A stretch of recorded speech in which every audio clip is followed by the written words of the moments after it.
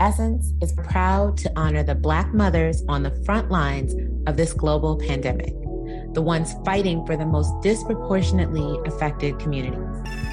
The doctors and nurses standing between us and tragedy, the essential workers keeping us fed, the policymakers fighting to keep their cities safe, and the reporters bringing us life-saving news. Their work must not be overlooked as they care for our families and their own.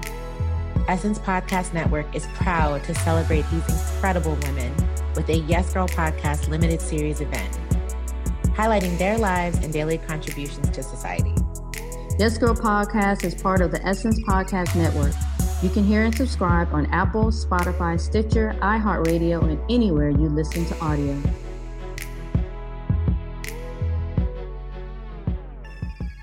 Corey. Hey, Charlie Penn. Hi, love. How you doing? I'm all right.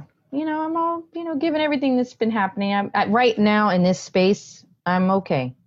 It's been, as we all have been saying, it's been a really extremely challenging time. But I mean, as we often say, we're finding joy in the little things. It's been wonderful to tell the stories that we've been telling with our Black moms on the Frontline Spotlight series here at Yes Girl Podcast. It's been beautiful. I am so appreciative that we have been celebrating these pockets of joy, these pockets of women who are really heroes. And I love that we've been redefining what a hero looks like. I know we've kind of done a catchphrase of frontline workers or essential workers, but all of these people are really heroes in that they didn't stop. They didn't stop. They kept working for their communities. And that's been really beautiful to witness. Absolutely. And speaking of what we witnessed, it has been, right, Corey? It's been really, I'll say, inspiring and wonderful and celebratory to see so many Black journalists out here covering the pandemic, covering the protests, getting the stories out there, particularly the stories for our community. Because, we know how important representation is. And here on this 4th episode of our Black Moms on the Frontlines series, we're actually celebrating journalists like that. That's right, Charlie. And I want to ask you, because I've been thinking about this, thinking back to the beginning of this pandemic, what have been the most impactful news reports or articles that really touched you? Like, what's been some of the most helpful news reports that you've seen? I'll be honest with you. I know that it was horrible, right? And everything that was happening, and we had to report on the bad news, but it was the feel-good stories that I needed, and somebody who made it. Like, I loved watching the coverage of COVID survivors, those stories leaving the hospital and everybody cheering and the nurses and doctors playing songs. And I love that the reporters really brought us there. I love seeing people survive. People rallying together to inspire and help each other really got me emotional. What about you, Corey? Well, I was the complete opposite, because as much as, I believe in science and I believed everything that was happening with Corona. I followed all the things, all the rules. It wasn't until I read a ProPublica piece about, and I'm just going to read you the title. It says, early data shows African Americans have contracted and died of coronavirus at an alarming rate. And for me, that article just shifted how I looked at this disease. And I really started looking at it through the lens of race. And it just angered me at the disproportionate amount of resources our communities don't have. And ProPublica, for those who don't know, it's an independent news organization. So they do a lot of news reporting, and then they service it out to other outlets to, run the full article or take pieces of it. But what they did really sparked, and I'm sure you remember seeing it, just an onslaught of different outlets reporting on this. Mm-hmm. And for me, it just made me look at the disease really, I always saw it as a public health crisis, but then I just really was reminded of the racial disparities. And that was really saddening for me. But I'm thankful I know it. That I've been made aware of it. Yeah, the truth is journalists, we're storytellers, right? And now more than ever, we have a lot of stories that need to be told, particularly for our community. And, I think it's great that in this last episode of our series, we really kind of talk to some of these women. And what I love is that we talk to TV news reporters, because when we think about being on the front lines, I kept thinking like, oh my God, they still have to go out, right, Corey, and get out in the streets and put a microphone in people's faces and talk to people. Like, they need to get the story and they have to be there to capture it. So I think what made the pandemic real for me was seeing all of these journalists wearing these masks on television. I think for me, I had a moment because one of my dearest friends, shout out to Omari Fleming, at the NBC affiliate in San Diego, he would send us pictures of how he was reporting. And basically putting a microphone on a broomstick and, all of that. But what I love was the women that we found that agreed to talk to us about the journey they're having, both in the newsroom and outside. I mean, I'm thinking about Michelle Relaford. She's a news reporter out of Chicago from NBC5. And she told us how she would have to she had 2 coats because she had basically her Corona coat that she did her reporting in. And then she would take it off and then put on her coat that she kept safe in her car to go into the house where she was with, her young children and her family. And that was real. That really stuck with me. Yeah. And through her work in Chicago, she's covered such a range of stories, and she's 2-time Emmy nominated, and she's still out there, covering the story for her community. And we're really happy to provide a platform for her story to talk about how she's really navigating being a mom and a journalist and living in the city of Chicago, which, as we know, this isn't the first time. It's been a tumultuous time for Chicago, and how she holds on to hope in general as a journalist there. So let's get into this conversation with Michelle Relaford.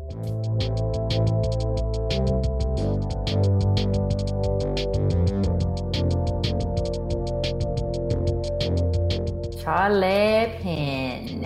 Hey, Corey Murray, my sister. How are you? I'm doing well. How about you? I'm so thrilled that the series has been going so well. It's so powerful. And I'm just so happy we're talking to these incredible women.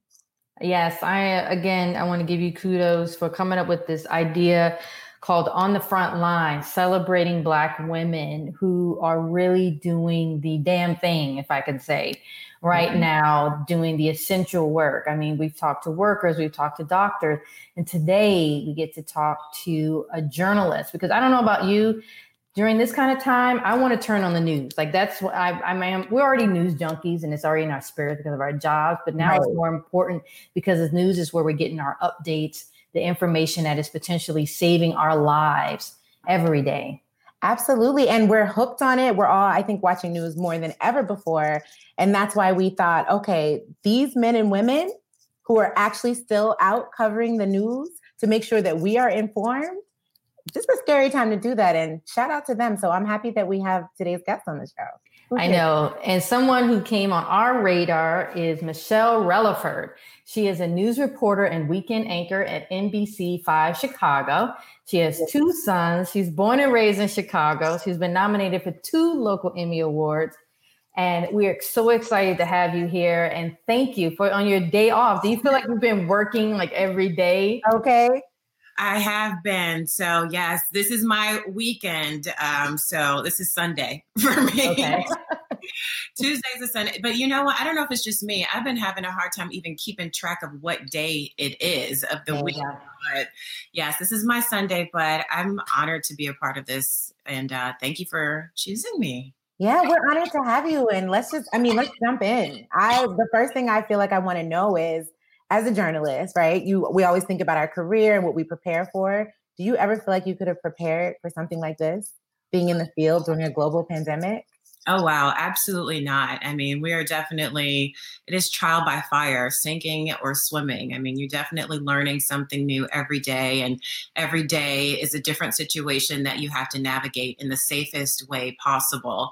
So, I mean, I think with journalism and reporting in the field anyway, a lot of it is trial by fire. I mean, you go to journalism school and, you can even go as far as getting a grad degree, and the classroom and the teachers, they try to prepare you for your experiences as much as they can, but there's only so much that you can learn in a classroom. I mean, a lot of it really is being on the field, on the street, and just learning your stripes and earning your stripes that way. So yeah, there's no way I could have prepared for having to wear masks and social distancing, interviewing people with a microphone extender, and honestly, just the anxiety of it. I mean, being in a situation where you're a little bit afraid of the people that you're talking to. And I'm in Chicago. I mean, there are some dangerous situations that I've been in. Right. Really just stepping into the situation, you kind of know who to look out for.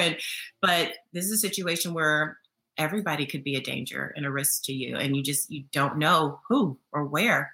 I think about like, there's the work that we do as journalists, but then you also have the thing, well, I need to protect myself, my human self. And then also talk about, you need to protect your children as well. Right? Oh, absolutely. I mean, I take 2 coats in my car with me. And, after I'm done reporting, I take off my news jacket and put on a different jacket. I carry 2 pairs of shoes with me so that I'm not tracking that into the house. And sometimes, when I get home, and it's tough because I have a little guy, he's not even 2 years old yet. And he just wants to run. Hug mommy. And I'm like, no. I have to take this stuff off. I have to, change clothes and make sure you wash your hands, make sure you sanitize.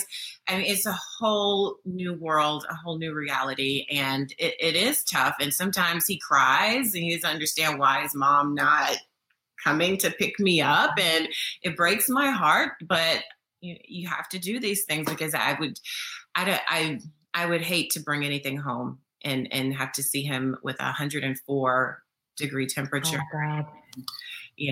having to go in the hospital. I mean, it's really scary. A lot of people, I think, don't take this virus as seriously as they should, but having interviewed people who have survived this virus, I don't want it. I don't want anyone around me to get it. It sounds like a horrible, horrible experience if you live through it, Absolutely. And you and your husband have to kind of sit down when this happened and talk about the strategy, because you going outside as an essential worker, as a journalist, essentially is putting your life at risk. And obviously you have a solid plan for that, but I imagine it was a very real conversation that you never thought you'd be having. You know what? The crazy thing about it is that I don't think it ever really hit us what we were dealing with until we were already dealing with it.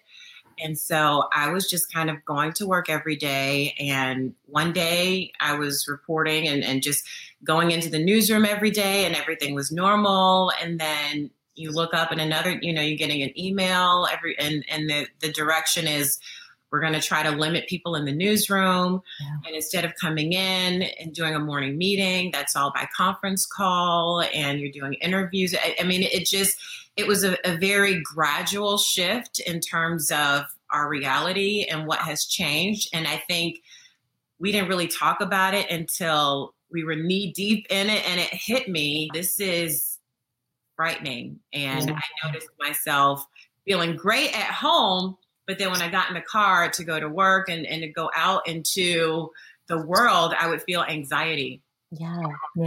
I'm not okay with this. I don't know what's going on. Understandably so. Yeah.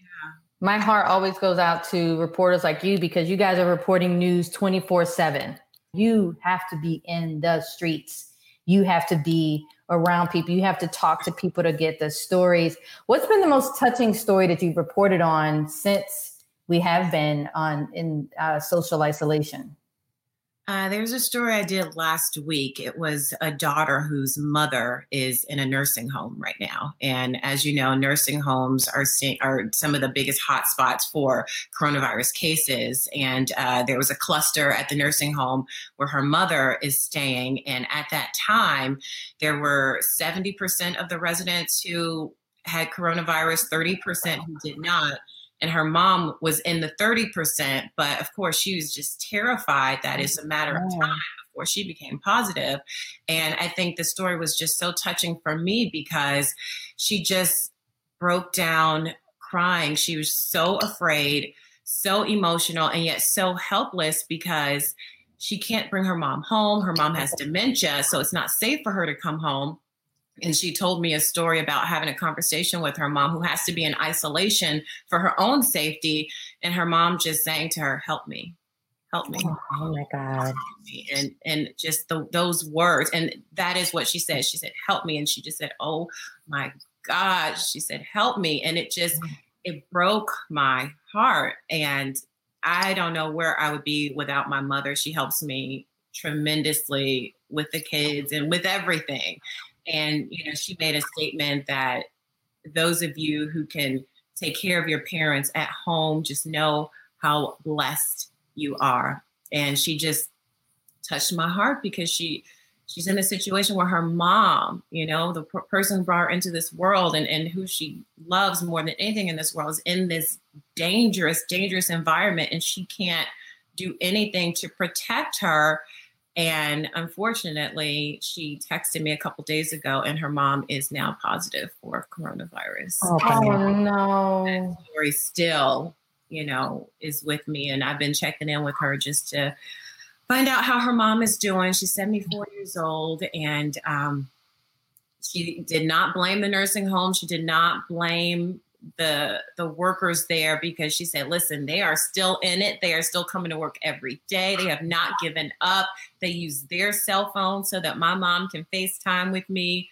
But at the same time, she just was so broken that she can't help her mom. And I don't think anybody wouldn't be touched by talking to her and hearing her story and just imagining what they would feel like in that situation. Yeah, I've been saying that everything that we are experiencing and all these heartbreaking stories that either we're living or people are sharing with us, they're going to stay with us forever, and they're really going to stick with us, and we're going to have to work through that emotionally. What do you do to kind of not take these stories home with you with a heavy heart? Because you're right there, like you said, talking to these people, getting to know people, and really being very intimate with the tragedy. How do you take care of yourself while you're making sure you tell other people's stories? Wine helps. I am 2 steps away from doing a wine club. That's true. Maybe something a little stronger every once in a while. Sometimes. Yeah, sometimes. Honestly, and working in a market like Chicago, I hate to say it, but you become comfortable with being uncomfortable. There's so much violence in this city, and I have done just crushing stories about babies, little people who have been shot, who've been killed, just innocent bystanders, and talking to their families. We just had a meeting before this pandemic about mental health among reporters and journalists and PTSD and things that we normally don't even think about. You just think, oh, this is part of the job. It's part of the job. You deal with it. You move past it. But unfortunately, it's just an environment, the community that I'm in. There's so many heartbreaking stories. This is now just another layer. One more thing. Yeah, I probably will need to talk to somebody at some point, but you really just, for me, you just learn to just swallow it and keep moving. I think that's just personally who I am. I've been through a lot in my life personally, and just a coping mechanism for me is just keep moving, which is, I guess, not coping. So, but that's what I do. I just keep going. Speaking of being in Chicago, Charlie and I were talking before, these viral parties. How is that frustrating? Have you had to report on why these people are gathering and ignoring what the whole nation has agreed that this is a real problem? Absolutely. And that has been a big discussion in Chicago, and our local leaders here have been trying to find a way to connect with the young people. And I don't believe that it's only the African-American youth who are doing this. It just seems like we are getting caught because we are putting it on social media and doing the Facebook Live. And so we are sharing it with the world. I don't know if other people are just being a little bit more discreet, but it is a huge issue here. And I know one young lady who was at that party. I watched her Facebook Live commenting on the comments that she had been receiving. And she just said, listen, for some of us, you telling us to go in the house, we don't have anything to do in the house. We stay in the house. We'll even feel more depressed. Like, this is something that we have to do. And she indicated that she didn't even believe that this virus was very serious and something that they needed to worry about. And so there is a disconnect. And so I think the leadership here is trying to find a way to connect with this community who just does not take this seriously. And I think one message they're trying to send is, even if you do get it, even if you do survive it, you can pass it to your mother, your father, your grandmother, your grandfather, somebody who is not as strong. And how would you feel if they died because of you? And so they're trying to push that message home. I can't say that it's registering, because just this weekend the mayor went out and she approached a group of kids who were at a basketball court playing basketball. And I love our mayor. She's working it, but she told these group of kids, go home. And some of them yelled back at her, you go home. You need to find a cure. Stop telling us to go home. The disrespect, right? Yeah. Oh my God. The mayor of Chicago and these kids are saying, don't tell us to go home. You go home. We want to have fun. And so it's still not connecting. It's still not connecting. It's heartbreaking when we can't get the message to the youth.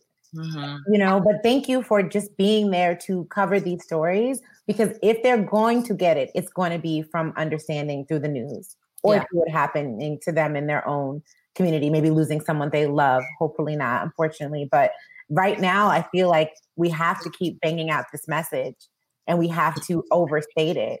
Mm-hmm. And we can't stop telling the story, but it's challenging. And kids by nature, right? They don't take things seriously. That's also, some of that is very human. So even with your own kids, Michelle, how are you talking to children, your children, their friends? How has your message changed? What are you talking to them about safety and the pandemic? Well, fortunately, the little guy, he's so young, he has no idea. He's like, I get to see mommy every day. Yes, he's like, oh, mommy, he's getting way too used to that. I don't know if he can adjust when things go back to normal. But I do have a 12-year-old, and he's in 8th grade. So life has totally changed for him. He's doing e-learning, and this was a big year for him. He's going to be a freshman in high school in the fall, and no graduation. No 8th grade trips. Everything has been taken away all of a sudden. He is very aware of how the world has changed. And I think when we go out, definitely, I make sure he has his mask. And I told him, listen, if you don't feel well, if you feel sick, if you feel hot, if you have a fever, you need to let us know immediately. So he knows how serious this is. I don't think he's afraid. I think he is in a very sheltered environment. So, and I probably should have a bigger conversation with him about it, but I don't want him to be afraid. But I think I think the challenge for us will be celebrating this year for him in a way that, he still feels respected and seen and celebrated in a way where he doesn't feel like, he lost out on so much in his 8th grade year, where, it's a really big year for him. And we still want him to feel proud and to have some memories. We're just going to have to create them in different ways. I remember how special 8th grade was. You guys remember 8th grade? I love 8th grade. Yes. I think I loved 8th grade more than I did my senior year. Yeah. Because it was the anticipation of what would be but I'm going through it as well. My niece, who is a senior, she was saving up money for prom. She was going to be very pretty in Cinderella, and, she's at home. But I do love the things I've been seeing. Some schools, they've been putting signs in the kids' yards as a surprise to congratulate them on their hard work. But we are going to have to go. I'm already thinking I'm going to have to double her graduation gift. I'm like, don't get used to this money, but this is some guilty money. That's so tough because he is in 8th grade. So I'm thinking, well, at least he'll have high school, hopefully. At least he'll have high school. But for the seniors in high school, oh my gosh, that is really tough. Yeah. But I don't even know what freshman year is going to be like. I would hate him to have to start freshman year on the computer. Right. But it's day to day. You don't know what the future is going to look like. Well, before we wrap up with you, Michelle, I would love to know, what is your PSA to the Black community right now as we continue to deal with, like you said, what's going on right now? Well, you talked about the journalists having a critical role right now in terms of presenting the news. And I think I also feel very honored and I feel very proud of the work that we have done at this point, at least sending the message and sharing information so people can get the resources they need. I mean, we've had a number of mask giveaways and other PPE giveaways, food giveaways that we have done stories on. And so when they happen, and in the Black community, you're seeing hundreds of people come out. I mean, they are lining up around the block. So we not only are sending the message that here's an opportunity to get the resources that you need, but we're showing the world, we understand, our coronavirus rates are high, but you can see we do want to do the right things. There are a community of us who are looking for resources. We are trying to protect ourselves. We are trying to follow all of the recommendations. And so I think my message would be, I know it's tough. I know we're in the month of May. I know the weather's getting warmer. Just hang in there. Don't give up. Don't get sucked into the temptation to go out, to go to these parties. It's not worth the risk. I've talked to people who are grieving their mothers, who have lost their fathers, not even grandmothers and grandfathers, people who are 40, 50 years old, in their 30s are dying from this virus. It's not worth it. So my message would be just please hang in there, take every precaution you can until there is a vaccine, not just until they open up the beauty salon, until they open up the nail salons, until there is a vaccine that can protect us and save lives. I would say just be safe. There's that meme that keeps going around, just because outside opens doesn't mean you have to go outside. Yeah. And I'm just like, absolutely. You need to it's a personal judgment call. Yeah.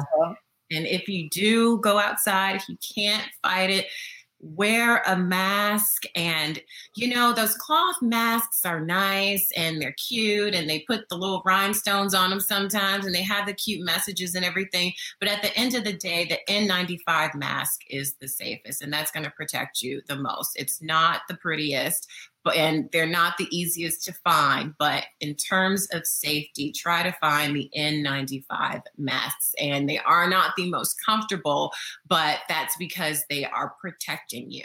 They are preventing the virus from exiting and entering as you go outside in the open and you're inhaling the oxygen. So try to find an N95 mask.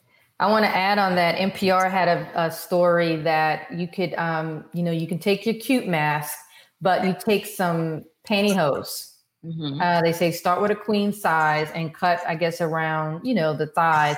You put that on top of the mask, because to your point, Michelle, it's really about closing, keeping the air out. I mean, I know we're getting in the weeds right now, but those masks, you need to be truly protected. Like just the regular piece of the panty. I'm like really intrigued right now.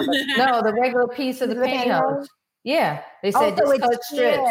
It's sheer, but it's also because it's tight. And you put that on top of the mask to kind of keep, because they said that's where the misconception is. People are getting these masks or making these masks, but air can still get in. Mm-hmm. And anyway, but it's on NPR. They I'm a nerd out for a minute. They said they found this out during, I believe, either Vietnam War. Yeah, it was something that they had tested, but okay, we can cut that part out. No, but I like that, and it's also something you can do at home. Everybody has pantyhose. Everybody has pantyhose. Yeah, but listen to NPR's Up First. They talked about that. Yeah, I love NPR. I'm gonna have to check it out. I missed that episode. Okay. Yeah. Michelle, seriously though, from our hearts to yours, thank you for the work that you are doing. Thank you for not being afraid to do your job, for getting out there, making sure that we have the information that we need, particularly in minority communities where we need it the most, and we salute you this Mother's Day and we really appreciate you. Thank you so much. Thank you, Michelle. Thank you. Stay safe. Yes, I will try. You too. Thank you so much.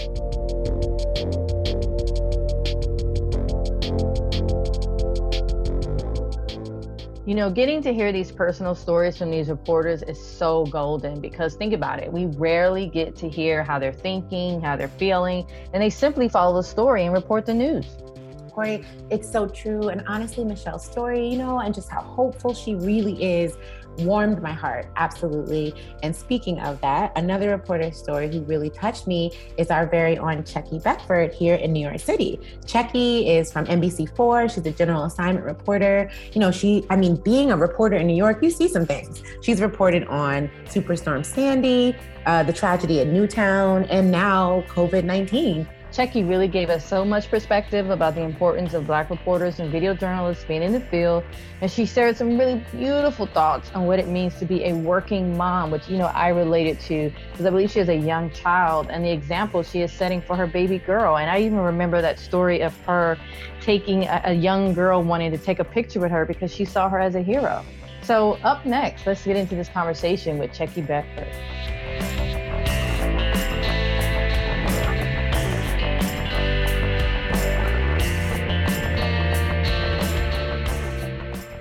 Corey, my love. Hey, Charlie. How are you, my sister? I'm doing well. As we continue with this series, we've been talking to so many incredible Black moms on the front lines, and it's just really been warming my heart. And today's guest and this episode is extra close to our hearts as New Yorkers, because as many of you know, New York has been the epicenter of the global pandemic. And I don't think people who aren't in New York realize how much that was true. It has been the epicenter of this crisis. It's been hit so hard. And to have a journalist on the front line there covering this news that's breaking all the time is really special, that we found this wonderful reporter to come to talk to us about what her life is like being in the epicenter. So today's guest is Checky Beckford, general assignment reporter, NBC4 New York. We get to see her face all the time. Hey, Checky. Hey, ladies. Thank you so much for having me. Thank you for being here. We are really saluting these Black women on the front lines like you. And we know how real it is in New York. Corey and I have been talking about this ongoing. You're out there covering the news every day in the field, making sure that we have the right information. So we thank you for being here, for taking the time. So nice to meet you, ladies. And like Corey mentioned, I think that's one of the big things right now is that so many people across the country who haven't been hit as hard as New York and New Jersey, I should mention as well. New Jersey's number 2. And I actually live right across the river in New Jersey, but I cover New York and New Jersey. But people just don't realize, if they don't live here in this area or don't really know anyone from this area, just how deeply affected New York and New Jersey have been, and Connecticut too, but for the most part, New York and New Jersey. So a lot of people ask me, because, my daughter and I left right as things were bubbling up. And one thing that kind of scared my daughter's father, because he works in Haiti, when I was telling him, we were social distancing. We went to the grocery store, and they let 50 people in, but I still had to jump back on the on the bus to get home. We don't have a car. And he was like, what do you mean? I said, well, I couldn't walk, back with all my groceries. And that's the reality for so many New Yorkers, right? Because a lot of New Yorkers, people who live in New York City and the 5 boroughs, not just Manhattan. People think of Manhattan automatically, but you're talking about the Bronx and Queens and Brooklyn. People don't have cars, and really there's nowhere to park them. So you don't have cars. So public transportation is just so important for everybody here. And of course, what do you have on a subway? You have people right next to each other. It's really hard to social distance when you're on a subway. And in a place where we are used to kind of really enjoying being all over each other, right? Next to each other. that was part of what we've all love about New York. It's just never sleeps, always moving. And now suddenly in a place where it was almost impossible to social distance, we had to figure that out together. Everything stood still, basically. And if you see those pictures, everybody's probably seen those pictures of just like the scenes that people go to, that people visit New York to see, Broadway and Times Square and Statue. Everything is basically empty. The streets are empty. And I've lived in New York before I moved over here to the Jersey side about 2 years ago, but I lived in New York ever since I moved to this market about in 2012. And I've never seen it look like that. Even in the middle of the night, you'll have people walking down the street, but now it's just completely empty. And it's partly heartbreaking. But when you look at some of just the amazing acts of kindness and goodness that have come out of this, it's actually inspiring too. I mean, it's just amazing what people are doing for each other, for frontline workers and the frontline workers in general that are actually still going to work every day. These nurses and doctors, and even the people lower on the totem pole. Somebody actually pointed it out to me the other day. People like doctors and nurses get so much love, and they should, obviously. But let's remember the cleaners, and who oftentimes are minorities, the people who are cleaning those hospitals and taking out the trash, who are going to work every single day. They need some love too. They need a lot of love. Oh my God, I would totally want to come back to that, because I want to come back to that question. But as you cover these workers and get to know these stories, what has your job been like? How have you been affected personally by covering this pandemic? Like, what is your new normal for work? It's really interesting. And actually, I always work with at least one photojournalist. Usually it's two of them, but one photojournalist. And we're buddies, because you're in a van with sitting next to the same person for 8-9 hours in a day. So you get to know each other really well. And you share a lot of personal stuff. And we all just kind of say the same thing, that it just feels so surreal. And it just feels like something we've never done before. And just how important what we do right now is, it's driven home every single day. When I first started here, my first day of work was covering Hurricane Sandy, or Superstorm Sandy, I should say. And that was my first day of work in New York City, in the number one market in the country. And actually they called me in a little bit early to start on that, because they knew the storm was coming. So they sent me out to Long Beach, Long Island. And I was at a hotel there as the storm came ashore. And back then I thought, okay, this is going to be probably the biggest story that I've ever covered in my entire career. And then, of course, a couple of weeks later, it was covering Newtown, those of the children killed at Newtown. I thought, okay, well, how could you ever do anything that's more impactful and more important than this? And not that this is any more important, but this is something that affects so many people. I mean, we're talking about a global pandemic. So when we go into work every single day, it's this feeling of just kind of the weight of what we're doing and how important it is. And at the same time, trying to make sure that we're safe, because we're out there actually talking to people. We're telling everybody to stay home, and that's the best way to protect from catching the virus. And yet we're out there talking to people still to some extent. Now, most of the time we're socially distant. We have apparatus where we have a mic stand. Now, before I would come up to you and hold the mic to your mouth and basically be like, hey, talk to me, and be really close. And I would arrive at an interview and shake someone's hand. And if it's somebody that I've seen before, I'd even lean in for a hug. But nowadays it's just going up to someone and being like, hey, hi, how are you? Here's the mic from 6 feet away. Here we go. And our eyes are going to be way up here. Like, hey, yeah, that's it. That's what it is. Practicing what does the world look like when we're no longer shaking hands and doing that kiss hug combo you do when you see someone. High fives like this. It's like, hey, how are you? And it's it's just a whole new world. Like I was talking to a mayor in New Jersey yesterday, and I walked up, and it felt somewhat disrespectful, because usually you go up and you're like, hello, Mr. Mayor, shake their hand. But now it's like, hi, how are you, Mr. Mayor? Yeah, it's really interesting. Do you feel safe in New York going out there? And I ask that because so many of us are still sheltering in place, and like you said, you have your PPE and everything and you're out, but how does it feel out there? It feels like a different world, like I said, with all of the empty streets. But for the most part, I definitely feel safe, because I know that the tools I have in place. I mean, thank God for my company. They've given us so much PPE in terms of sanitizer and wipes. And our car looks like a utility closet for the most part, because everything's in there. And I'm just so diligent about it now. It becomes top of mind, where every 5 seconds I'm sanitizing, or every 5 seconds I'm using Sandy wipes. I have my mask.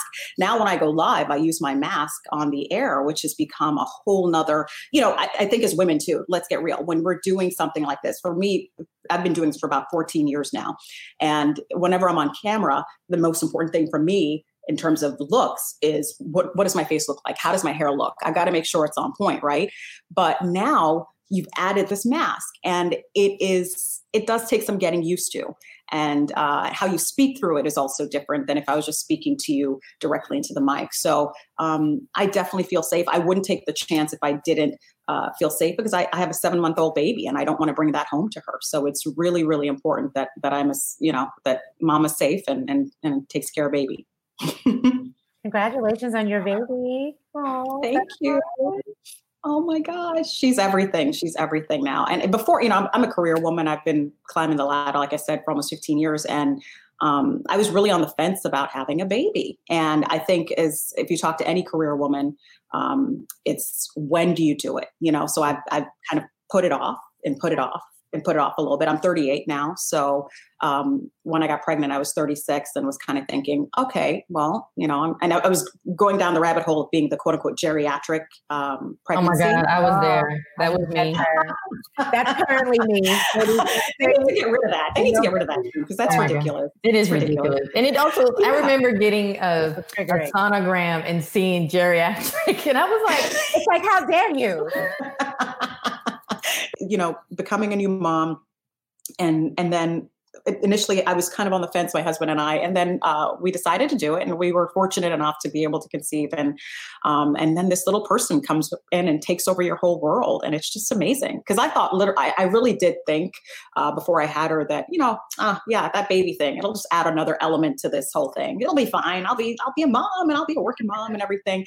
And then you have her, and it's like she's your whole world, and it's amazing. How do you protect yourself when you come home from work?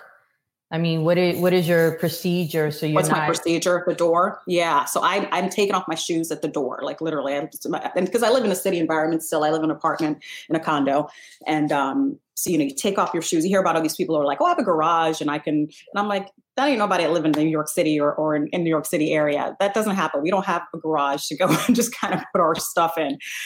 So I take off my shoes at the door, wash my hands first and foremost, because, you got to, and actually I wipe down my phones. That's the next thing, because people don't realize how much can get on their phones. Like you've been using your phone outside, you hold it all the time, no matter what you do.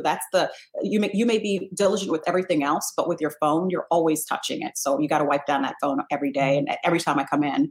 And then that's mainly what I do. Take off my coat, stuff like that, make sure that's put away. But the hand washing and the taking off the shoes, especially because she's 7 months old and she crawls quite a bit. So she's not fully there yet. She's not up on her knees, but she goes backwards and sideways.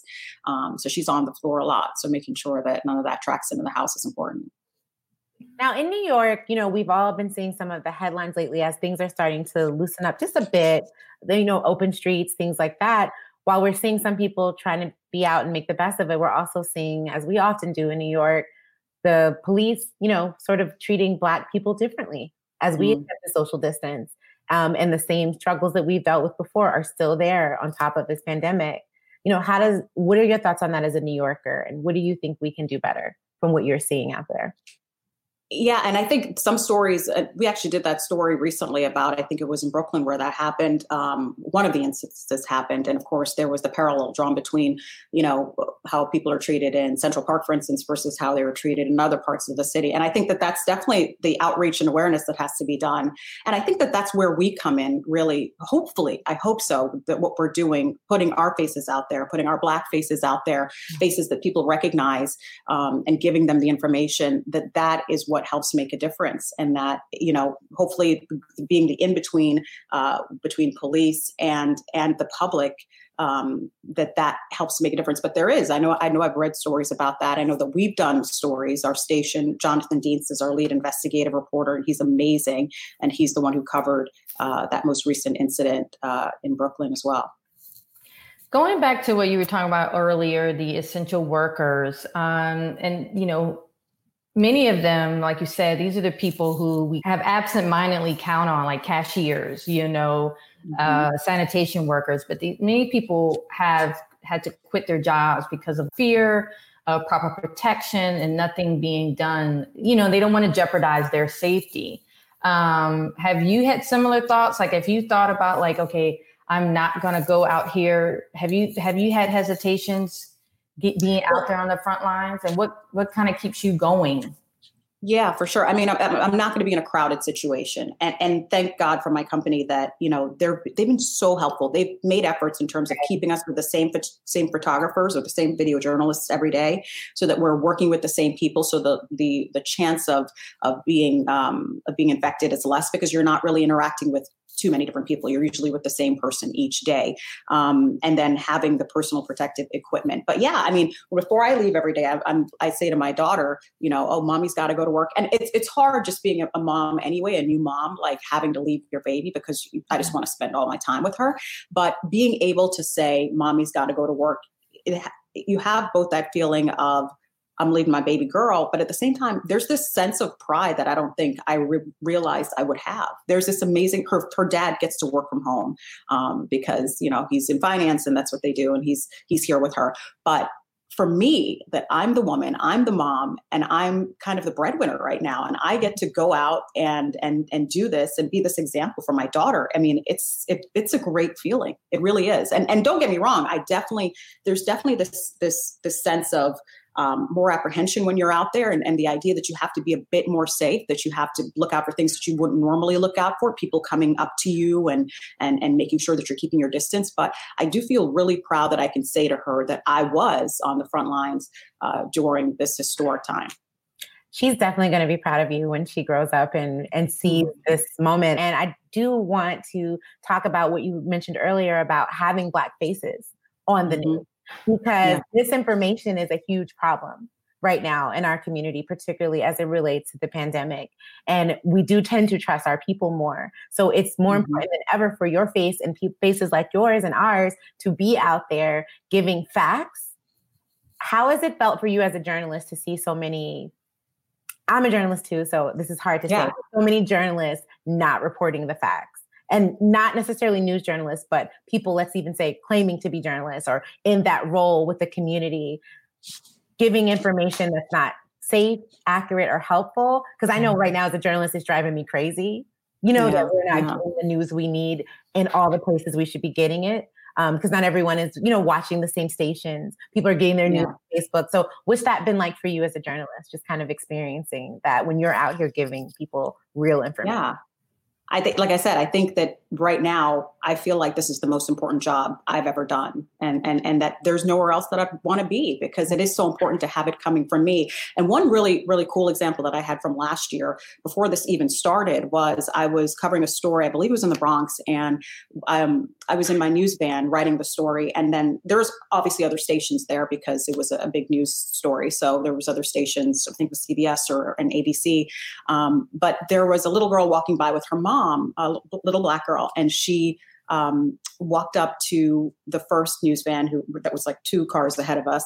And it was a Black reporter in that van. And then she went to the next one and it was a Black reporter in that van. And then she came to mine and it was a Black reporter. And of course it was me. So she got pictures with all of us that day. And I actually had on my Instagram the picture of her and I together, because it's so important for her.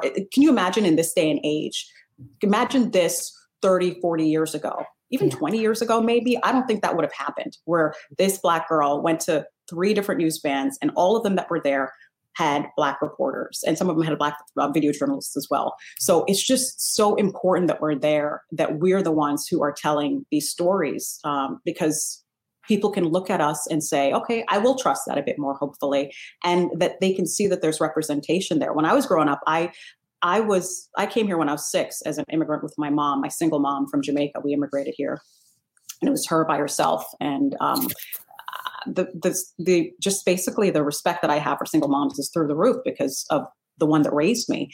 And it just always reminds me that, you know, where I got my inspiration was from watching TV at the time and watching Oprah and Gwen Ifill and seeing other people who looked like me. And, you know, that was huge. Representation matters, and it matters in such a big way. And I don't think with such a huge story right now, it couldn't matter more than it does right now. Absolutely. Oh my God, that's so beautiful. Can you tell us what would be your PCA to the Black community right now? Because like Charlie mentioned, like so many of the folks in our communities are getting their information from, like you said it best, Charlie, Facebook. No shade to Facebook or WhatsApp group, group text where people just sharing like the same stories, but what would be your PCA, especially for people minorities who believe that this pandemic is not real? I think right now that the press matters. Our First Amendment right is basically one of our most important rights right now. We need to take advantage of that. And we need to make sure that we're getting the information, that you are using all of these amazing tools that are at your disposal. Right now, we have so much access to information. Obviously, as you mentioned, there's some of it out there that is not good. But I mean, I think trusting sources like Essence and trusting major sources. I mean, Kristen Welker and Michelle Alcindor are out there on the front lines right now in DC. They're the ones right now that are basically getting to the forefront of it all and sending it back to us. And I think that there are faces that they can definitely trust out there that look like ours, and even those that don't look like ours. But if you're looking for people that look like you to give you information and to believe in, then there are plenty of us out there, and they're easy to access. I think that that's something that the Black community should take away from this. And how do you, as a woman, as a Black woman right now, we all know that we deal with our own struggles in general, and that stress and that anxiety. How are you taking care of you and pouring into yourself at this time? All the work that you do. It's hard. It really is hard. I mean, as a mom, a new mom, I really get no sleep. I mean, I get zero sleep, especially with the shift that I work. I work at the night side shift, so I cover mainly for the 11 o'clock. I appear in the 5 o'clock as well, but I'm always in the 11 o'clock. And so the beauty of that is that it's allowed me to be with her more so than I would have been did I not have this shift. So because she goes to bed at 6:30 or something, or 7, and I'm able to be with her up until about 2:30 in the afternoon, which is wonderful. I get the best times of her when she's the happiest and she's most open to playing and learning. So that's great. But it also means that by the time I get home, it's about midnight or later sometimes. And then she wakes up at like 5 or 5:30. So not a lot of sleep for mama. So yeah, I think it's just finding those moments, to yourself, if it's 5 minutes, 10 minutes, to listen to some Aretha, listen to some Lauryn Hill. I mean, anything you can do to just get into that space where you can kind of recenter. And I love, Corey, I loved that story that you did with Kelly Rowland, who actually, people are like, you look at her and you're like, you've been in this business forever, since you were a kid, and you've been a Destiny's Child and you've stood on your own, and yet it's still having to find a way to come into your own, no matter what age you are or who you are. That's so important. And all of us are trying to find that, no matter where you are in life. So yeah, we're doing the work. That's what Corey and I say. Like, we have to slow down a little. We're all doing the work, and some beautiful things will come out of this tragedy. Yeah. You got to adapt. And I think that's a great lesson for life overall. Speaking of beauty coming out of tragedy, one thing that I've hated being down in Florida, missing the beautiful stories I'm hearing, like in the evenings, I believe it's on Fridays, that all of New York gets together and clap and sing. And Checky, I want to know, what has been a beautiful story that you've covered recently, even though this has been a really dark time? But what have you had a story that you have reported that just really warmed your heart? I think there's a couple of them. One that I really love is that people have put up, in addition to the clapping for essential workers every evening, they've put up candles in windows for a candlelight vigil for those who've been lost, especially here in New Jersey. And I was here in New Jersey for more than 8,500 people have died here in Jersey alone. And so they've put up candles in windows at night to basically have a candlelight vigil. Even though we're socially distant, we can't be together. In different windows, you'll see people have put up their candles to make sure that those people are remembered and that their families are comforted knowing that people are with them. So I think that's beautiful. Another story that I didn't do, but it's just a beautiful story, is there's a worker who has gone to these, I don't know if you guys have heard, there's been refrigerated vans that have been placed outside of hospitals that are overwhelmed with deaths. Yeah. And this worker, I love stories when people don't have to do something, but they do it anyway. And that's when it really matters to me. She has gone and placed daffodils on these bodies inside of these trucks to make sure that they are not, they're not forgotten, and to make sure that people realize that they matter still. They may be in these vans, but they matter and they're part of the story as well. So I think that that's just beautiful. I too live in Jersey. I'm in Essex County, and thank you for even saying Jersey 3 times because North Jersey is in this with New York. Yeah. And I'm, people are regularly like New York, and I'm like, and North Jersey. I feel like Jersey is 2 states. There's North Jersey, which is New York, and then there's it's basically New York. Yeah, absolutely. And so everything that's happening, we're watching those numbers the same way, our own. And even though New York is a little better, Jersey's still having a hard time.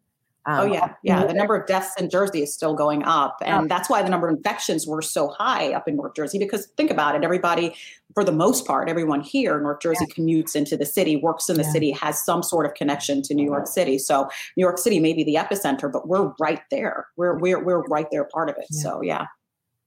Jackie, we thank you so much for the work that you do. Thank you for being right there on the front lines for us and our community and Black women. We appreciate your time today, and stay safe. Thank you so much. Thank you so much for having me, ladies. And congrats on the Webby nomination, by the way. I saw that. So congratulations. Yay. Thank you. Thank you. Honored.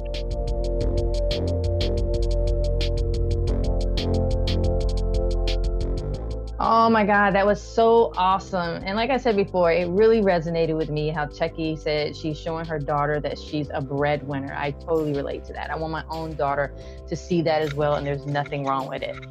Absolutely. I really teared up during that moment. And our next guest, Janae Norman, now has 2 children who can see her working and lifting her spirits and the spirits of so many as a Good Morning America Weekend Pop News and ABC World News Now correspondent. Shout out to these incredible Black mom reporters in the tri-state. Janae's story was so special to me because she has been able to continue to do her job from home, bring in some of that lighthearted news when we need a break from the heaviness. And I so appreciate that. And Charlie, I know you do too. We need the feel-good stories as much as we need the hard investigative journalism. Corey, we really, really do. And it's like, I always say, I need something to lift our spirits. Sometimes we know what's real, we know what's heavy, but we got to feel good and lift ourselves up too. I really love Janae's story because she's given birth at home to a healthy baby during a global pandemic. Come on, sis. How incredible is that? It is absolutely beautiful to hear her tell that story. So keep on listening to hear Janae's story.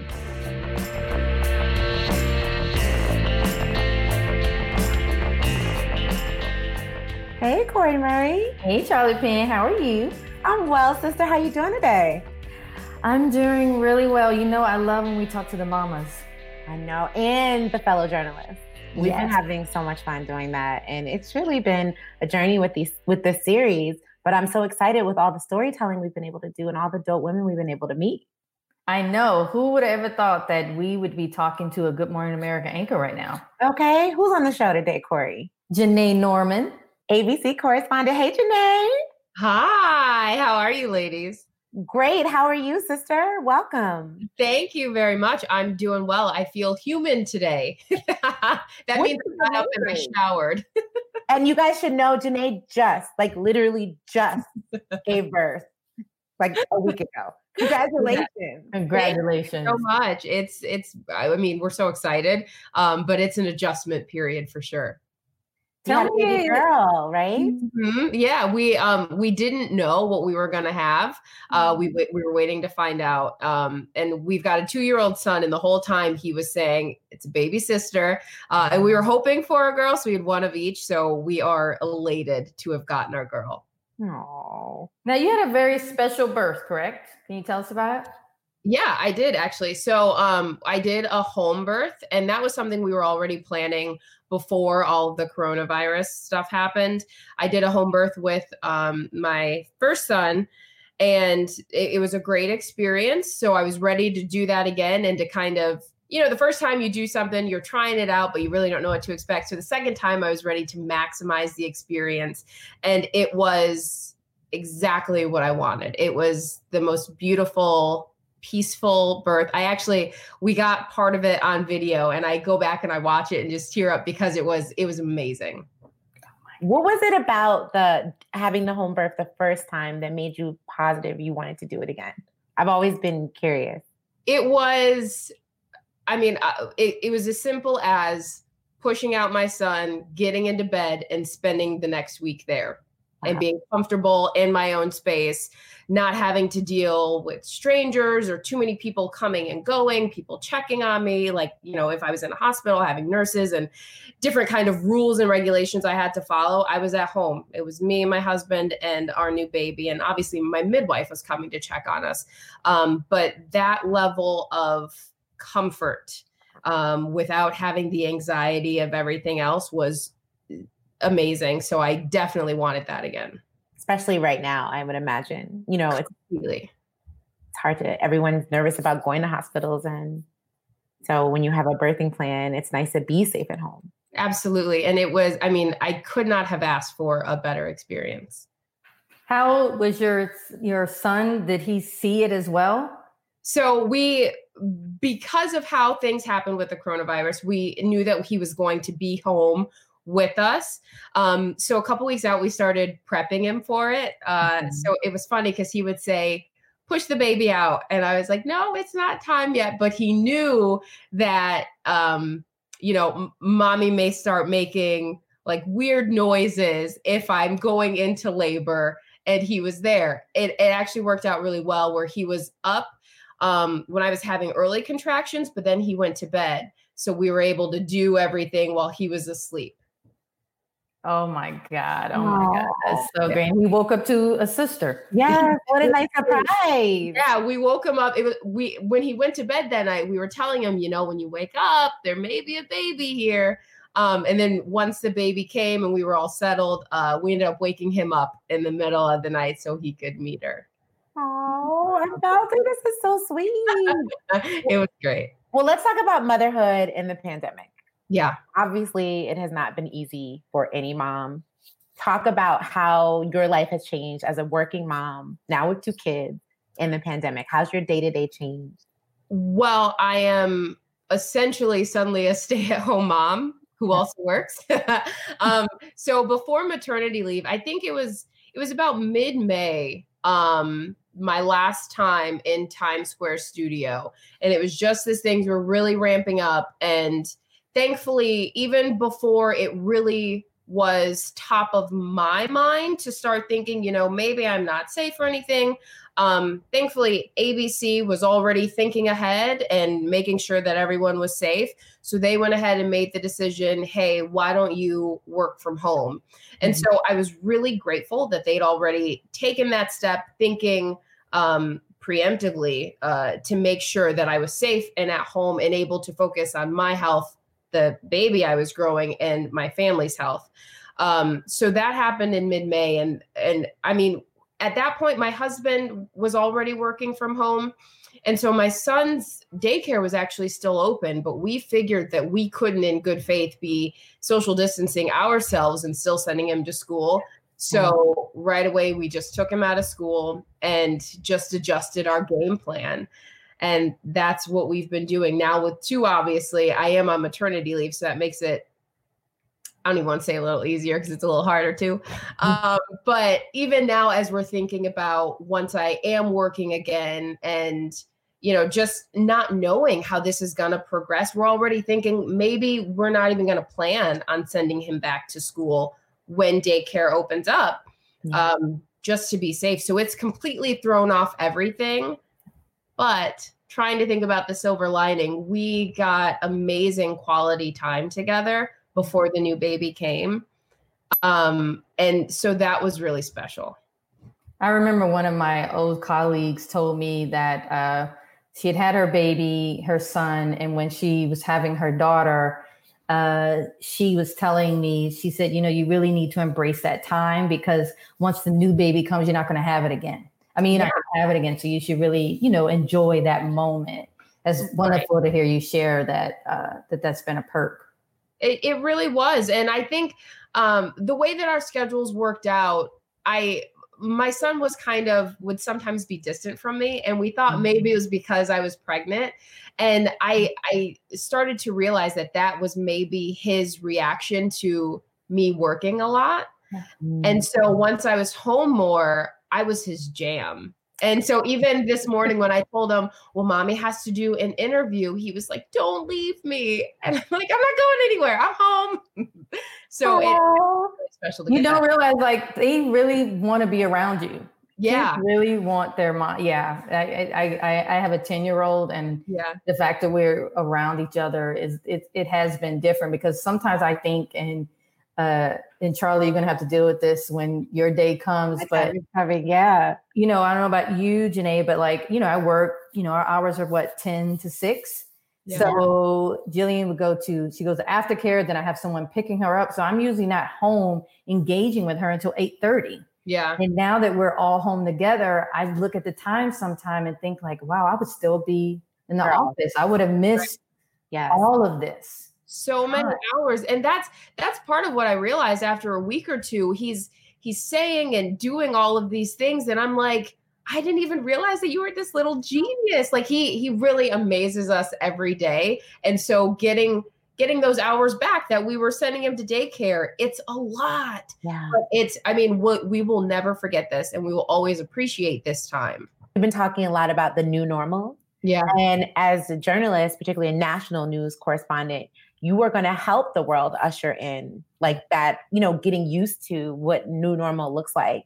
Yeah. And that hope. And so talk a little bit about what those conversations have been like in the newsroom about like covering news and journalism and lifestyle moving forward. Well, so it's making sure that, there's so many aspects to the story, and particularly for my role, because with Weekend GMA, I'm doing pop news and bringing more of the feel good stories, and which we need. Yes, exactly. And I love that.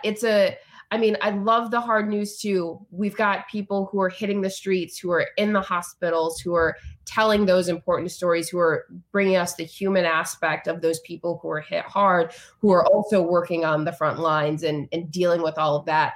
But I like being kind of that silver lining, because to help ease the anxiety, I think that a lot of people are feeling, you want to know the details. You want to know the numbers. You want to know how many people are getting it, how many people are dying, how many people are recovering.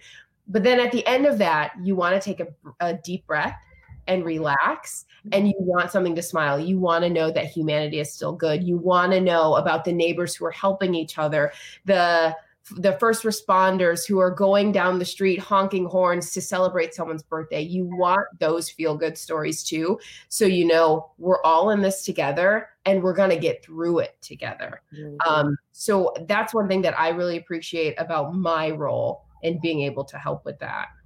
You know, Janae, you make me think about something, because, you know, you're a national journalist. We're journalists. We're all storytellers. We live for the news because it's about information and because we're also sharing it.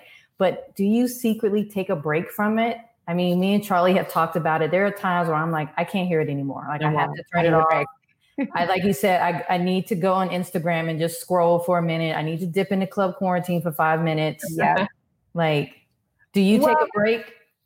So no, not really. And it's more like, I think to help ease my own anxiety, and especially because of the social distancing aspect, not being in Times Square studios, not being in the newsroom, the way that I feel connected and seeing my colleagues is by watching the news. So I will, even if I'm not up at 7 a.m. or up to be watching, I will go back and I DVR GMA every morning. I DVR World News Tonight, and I'll go back and I watch because I want to know what's going on. I want to see the people I know who are out there covering the stories, and I just want to see their faces too. So I don't take a break in that way. But one thing I personally do is my social media, from what I post, generally is not news related. And I feel like there are so many other people who are posting all of that, or who you can get so much negativity on social media. And my thing is like, I'm not going to engage in that, because if I'm on Instagram, if I'm on Facebook, I want to be a little bit of sunshine if I'm going to post something. So that's kind of my break. I need boundaries. Yeah. Well, Janae, we appreciate you being a ray of sunshine and bringing positivity and that energy and that light. And we appreciate you sitting down to talk with us right after having a baby. Congratulations again. Thank you. No, like I said, I feel human today because I had a reason to get up and my hair is not in a bun today. So thank you for giving me that. You're welcome. And congratulations and stay safe. And we'll see you on our TV. Thank you. You guys take care. A very special thank you to our wonderful guests, Michelle Relaford, Shecky Beckford, and Janae Norman. Keep telling our truths, ladies. Thank you for giving us the information we need to stay hopeful, safe, and well.